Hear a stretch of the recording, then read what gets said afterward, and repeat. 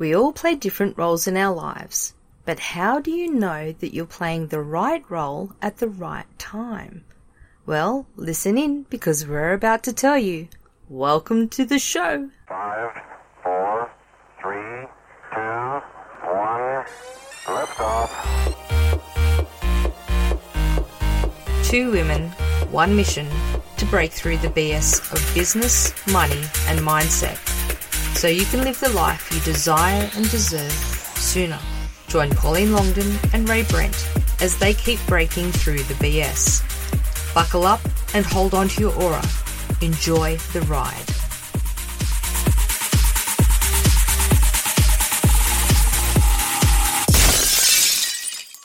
G'day listeners, this is Pauline Longdon and Rae Brent, and welcome back to Breaking Through the BS.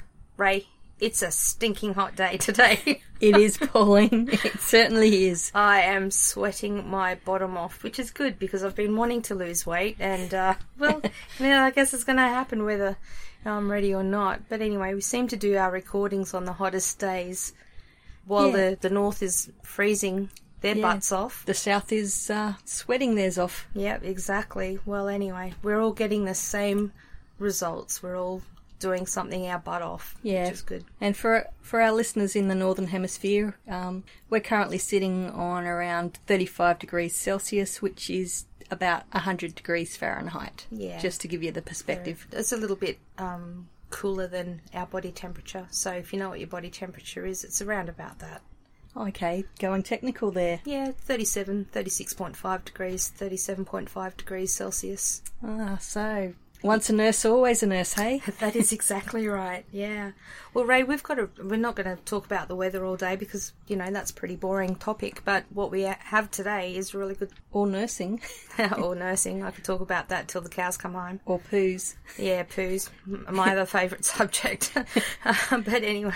But if you want to hear about that, I'll stick a link in the show notes to Pauline's comedy routine, her debut stand-up comedy routine. Yeah, exactly. And I'll put mine in there too. And by the way, the poo wasn't the content. Well, it was kind of the content, but it wasn't the way my show went. It didn't go to poo.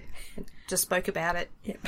Anyway, so today's show we're going to be talking about a really interesting topic, and what we're going to be talking about is the roles that we play in life and the way we talk about it. And it reminds me of that old Offspring song, you've got to keep it separated. You got to keep it separated. Anyway, so in our everyday life, people are not just one thing, are they, Rae? And I mean, what's that quote by that? Who is it? Yeah. Shakespeare? Yeah, Shakespeare. It's a quote that goes, "All the world's a stage, and all the men and women merely players. They have their exits and their entrances, and one man in his time plays many parts." Yeah, that's awesome. So the reason why we're talking about this role, playing different roles, is because I wrote an email this week about the roles that copywriters play when we are actually creating our writing. And people don't understand this, and this is something that I think when people try to write for their own business, they just merge all of them all together, and they don't know that there is actually a way to separate the different parts. And anyway, most people only talk about two parts of the copywriting or the writing journey. The writing process. The writing process, but I actually buck the system amazingly. Oh my goodness. I know, how out of character of me. And I say that there's 3 phases or 3 different roles the writer does when they're creating great copy. Normally people talk about the writer and the editor. And so the writer writes, the draft, and then the editor edits it and polishes it and basically then gets it out into the world. Well, I kept tripping over the same thing again and again, thinking, I'm trying to get this writer to do the research and come up with the big ideas, and I thought my ideas were crackers. I thought that they were great. But then what would happen was, as I was writing, sometimes my big ideas didn't have the legs to go through the whole promotion or the package that I was writing. And so then I started to do a bit more exploration into what I was doing, and I realised that there is actually another role to play, and that comes before the writer and the editor, and that is the creative. Exactly. Yes. So the creative is the person who gathers and compiles and collates all of the information, and then they stew on it and let it percolate, and then something bubbles up. But Well, it's almost like they're collecting a stack of dots, and then they're throwing them out on the ground and then connecting the dots in different ways. Exactly. Yeah, exactly. Because, there's so many ways to put it together, and there's no right or wrong. And that's something that in the creative process, we've always been taught, ever since we're at school, that there's a right and a wrong answer. And there's usually only one right answer. But when you get into the creative process, there are more than one right answer. It's almost Especially infinite. for this. Exactly. And so when you say, you lay out the dots and you can join them in different ways, that is spot on, because you just have to allow yourself to have that expressive freedom to do that. And when you... I think God actually did that when he created platypuses. Yes, explored their creative freedom because... Joined a few spots together. Exactly. Well, think about a platypus and how creative that is. It's a mammal. It swims in the water. It lays eggs, and it produces milk. It's got a poisonous barb. and a duck bill. It's got a duck bill and a beaver tail. But they're so cute. They're awesome. So that's creative expression right there. So that's the best point. example. Yeah, and those dots could have been put in any other kind of way, but they're perfect the way they are. So back to the creative, like if you actually allowed just the writer to go through all that information, then the writer is trying to, the writer's job is to make things compelling and interesting and to capture people's attention. So when they're going through the resources and the research and everything that they've found, they're trying to put it into the compelling copy box. Well, it's almost even if it doesn't fit. Yeah, and it's almost as if they're attempting to jump through the hoops and sort of get to, okay, I'm just going to start with the 17th draft instead of the first draft. Mm-hmm. Yeah. So my idea and the way that I buck the system is to say, separate the creative, the writer, and the editor. Just have 3 different roles. Even like I tell my mentees, if you need to have a creative hat, a writer hat, and an editor's hat, and put them on, just to remind you physically that you are actually in this role right now, so that they can't merge together. And so that got me to thinking about the other roles that we play in life. And I mean, that what I just spoke about there is on my blog. Ray's putting that on my blog, so you can have a look at it if you're interested in the copy application of this. Yeah, and if you want to find that, that's on www.thecopyalchemist.com, and I'll also stick the link in the show notes. Excellent, thanks, Ray.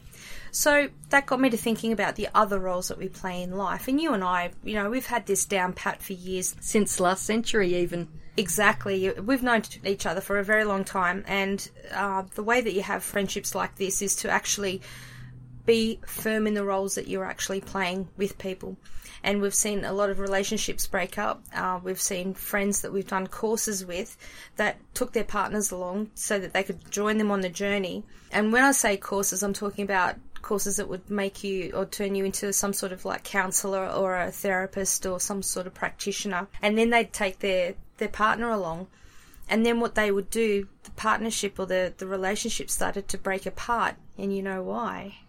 Because they started to be each other's therapists when they weren't invited to be. Yeah, they just took it upon themselves to be the fixer. Yeah. So naturally, if you're sitting there watching TV or you're wanting some comfort from your partner and they turn around and activate their therapist mode or practitioner mode and they want to heal you, that's not what you want to hear. So Ray and I have firm boundaries and firm roles that we play in each other's life. So it'll be, I will tell her something, and if she starts to slip into a role that I don't want her to play, I say, I don't want a therapist. I just want a friend to listen to me, and a friend that's not going to try to fix me, because there's nothing wrong with me. I don't need to be fixed. I'm not broken. No. I just need to get this off my chest. Yeah, as we say, as we've always said for a long time, you just need to drain the swamp. Yeah, we said it before Trump. I'm sure we said it before Trump. Absolutely. We said it before Trump made it unpopular. But anyway, so yeah, we've been draining the swamp for a long time. And that's something that really helped me to get a handle on depression as well. Because as we all know, depression just sucks the goodness out of life and makes you be very negative. Like people can say, you've got so much great stuff happening in your life, but you've got this little liar in your head telling you that you suck or that you're a fake and someone, these people hate you and all this sort of stuff. So you've got this internal negative dialogue happening. People around you, especially in those courses that we were doing, they'd go, Pauline, why are you so down? Why are you so negative? You just got to snap out of it. And it's like, well, if I could snap out of it, don't you think I would have done that? As I used to say, comparing depression to sadness is like comparing a headache to having brain cancer. You just wouldn't do it. That's the magnitude of it. If it was easy just to snap out of it like sadness, find something happy, watch a cat video on bloody YouTube, don't you think that all the depressed people in the world would do that? So anyway. So the importance is to know what the role is that you want to play in other people's life and make sure that it's an invited role as well. You don't want to impose roles upon people. No, and you want to be able to provide value to the other person. Exactly. Not just an ego boost to yourself to go, oh, look, I just helped someone. I'm so great. Yeah, I'm their saviour. Yeah. They couldn't have done it without me. Yeah, they could have. Absolutely. It might have taken them longer. But that's also another thing is with relationships is the fixing. But there's another role that people play in relationships that erodes everything, and that's the parent role. Boom, boom, boom. A parent role in a relationship should be between a parent and a child, not a partner and a partner. Definitely not, unless you're into that kind of thing. Well, and there's nothing wrong with that, I'll say. There's just nothing wrong with anything between consenting adults. But, so if that's your thing, but if it's not your thing and you don't intend to do it and you're actually trying to mother or father your partner, then expect that relationship's not going to go very far. And even to the sexual intimacy will be eroded because, again, consenting adults, but it's not really usual that parents and children have intimate relationships. So it feels a bit icky if you've got that relationship set up unknowingly through the roles that you've adopted within that relationship. So yeah, we wanted to talk about that today. And I mean, there's a time and a place to play the different roles. I mean, even within business, you've got business partners. I mean, if one of the business partners falls into the role of being a parent, then that can be condescending and not valuing the person, like their business partner, what they actually bring to the table. So they get condescending, they talk down to them like they're a naughty child, and you see that crop up from time to time. So we need to be very aware of the roles that we're playing in our life and the lives of others. And even like people will say, and we've touched on this on the glitter ball of life, haven't we, Ray? Yeah, we did in an earlier episode, and I'll also whack that link at the bottom of the show pages. Excellent. So when I mentioned about the glitter ball, that's like my concept of that I'm a glitter ball and there are little mirror tiles that reflect light the way it needs to be reflected back out into the world according to what that mirror tile is. So maybe a mirror tile of me is me being a copywriter, and then another mirror tile is me being a sister and a daughter and a partner and all these other things. They're all the mirror tiles of life. And I discussed the thing about consistency, because people will look at people and go, oh, well, you need to be consistent with people. Well, I think that that's a big myth, because how can you be consistent with everyone? You can't be the same person with everyone. That's ridiculous. There is a consistency in your character. Like you've got character traits that you're a good person, you've got good morals, and, Yeah, consistency with your authenticity. Yeah, within you, exactly. But I'm not going to be the same, I'm not going to be the same level of affection that I am for you and my family and my very close friends as I am to a total stranger, or even someone who's upset me or willingly tried to hurt me. that's just not right. I mean, I don't know who you think that you are, you know, to think that you could be the same thing to everyone. Yeah, it's just not on. No, you think about a human that is that, and I can't think of one. Even Mother Teresa and that, they all had different aspects of themselves. They had lots of little mirror tiles on their glitter ball of who they were. So I guess it's a little bit controversial to even think about that, but I just want people to know that we are complex beings. We don't come with an owner manual to tell us how to operate, like an owner's manual. It would be good if push this button. Yeah, it'd be good if we did. Yeah, and run this routine, and you know, if you get stuck, just reboot the system. Or in army speak, body works, body fails. Carry out the instant action drill. Exactly. Yeah. So what's the problem here? Oh, she's got a stuck round in the chamber. Ooh, ouch, ouch. So anyway, we play many different roles, and just be clear on the role that you want to play with people, and be clear with the role that you want them to play in your life as well. So basically, the way that you behave with someone else is geared around the way that they've behaved to you. Correct. And also know that it's okay for you to take on different roles in different aspects of your life. Yeah, and you can also evolve those roles as you grow as a person, as you grow as a partnership, or as a business partnership. I mean, we've certainly grown. I mean, when we first started out as friends, you were a captain, I was a corporal. Yeah. I used to have to call you ma'am and salute you. I know, and you still do, but you don't. But no, you don't have to. But also, all right, so going back to the roles that we were playing back in the army, you were playing a recruit instructor, but even in that, you're a multi-rolled person. You were the leader to the recruits. Yep, but your role within the army was in a corps. So what was your role in the army? I was in pay corps, so I was in pay and finances. Yep, so you had that role, okay? Yep. So that was your core role, but then you're also a soldier. Absolutely. Because even in the Australian Army, although you have a core and a specialty, you are expected to be a soldier first.